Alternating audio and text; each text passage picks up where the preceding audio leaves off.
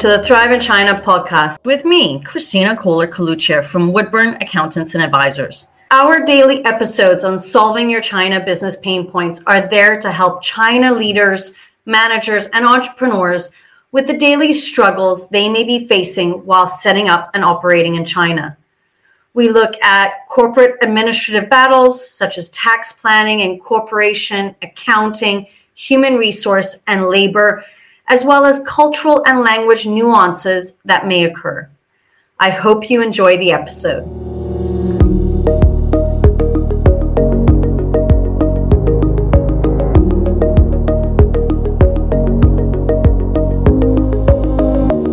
Back to another episode.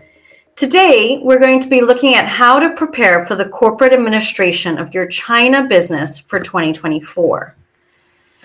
Preparing for the corporate administration of your business in China for next year requires careful planning and compliance with Chinese regulations. China does have specific rules and regulations for businesses, and staying informed and compliant is crucial. So here we want to provide you with steps to help you prepare. One is review current regulations. You have to stay updated on the latest corporate regulations and policies in China. Regulations may change frequently, so it's important to stay up to date.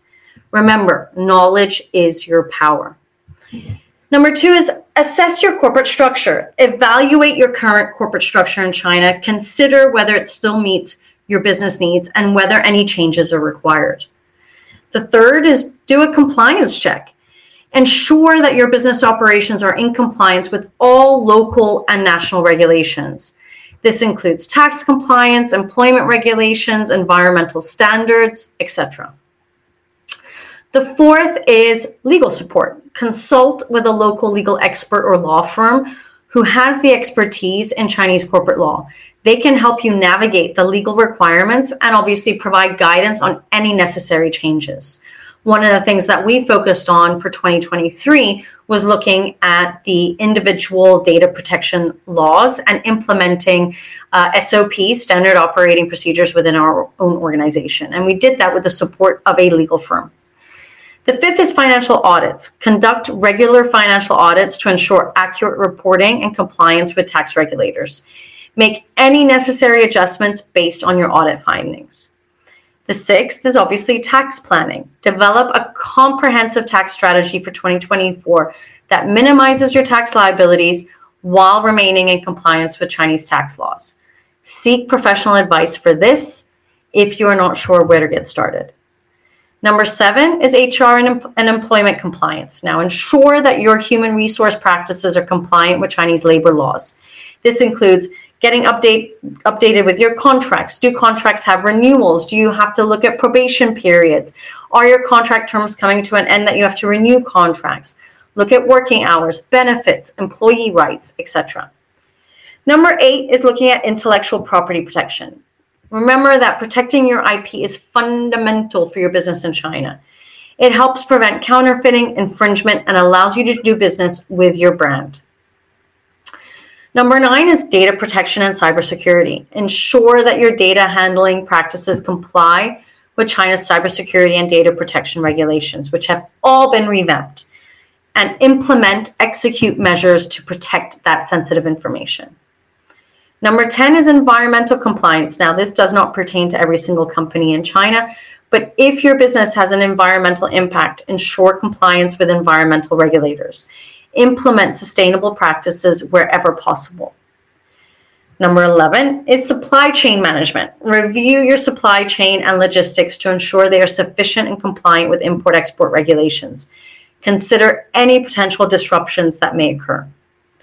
Number 12 is government relations. Now, I also want to emphasize on this point that it's not applicable to everybody. It depends what industry and sector that you are in. But you should have positive relations with local and national government authorities, ranging from the Ministry of Commerce to tax officers. I even include banks into this as well. This can help navigate regulatory issues, foster favorable business environments, and ease the complexities that do exist when doing business in China.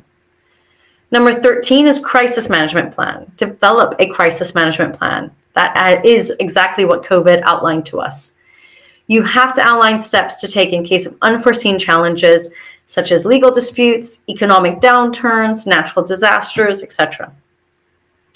Number 14 is market research. You've got to continuously monitor the market to stay informed about trends, consumer preferences, and potential opportunities and threats. 15, communication and cultural sensitivity. Build strong relationships with your Chinese partners, employees, clients. Understand and respect Chinese culture and business etiquette.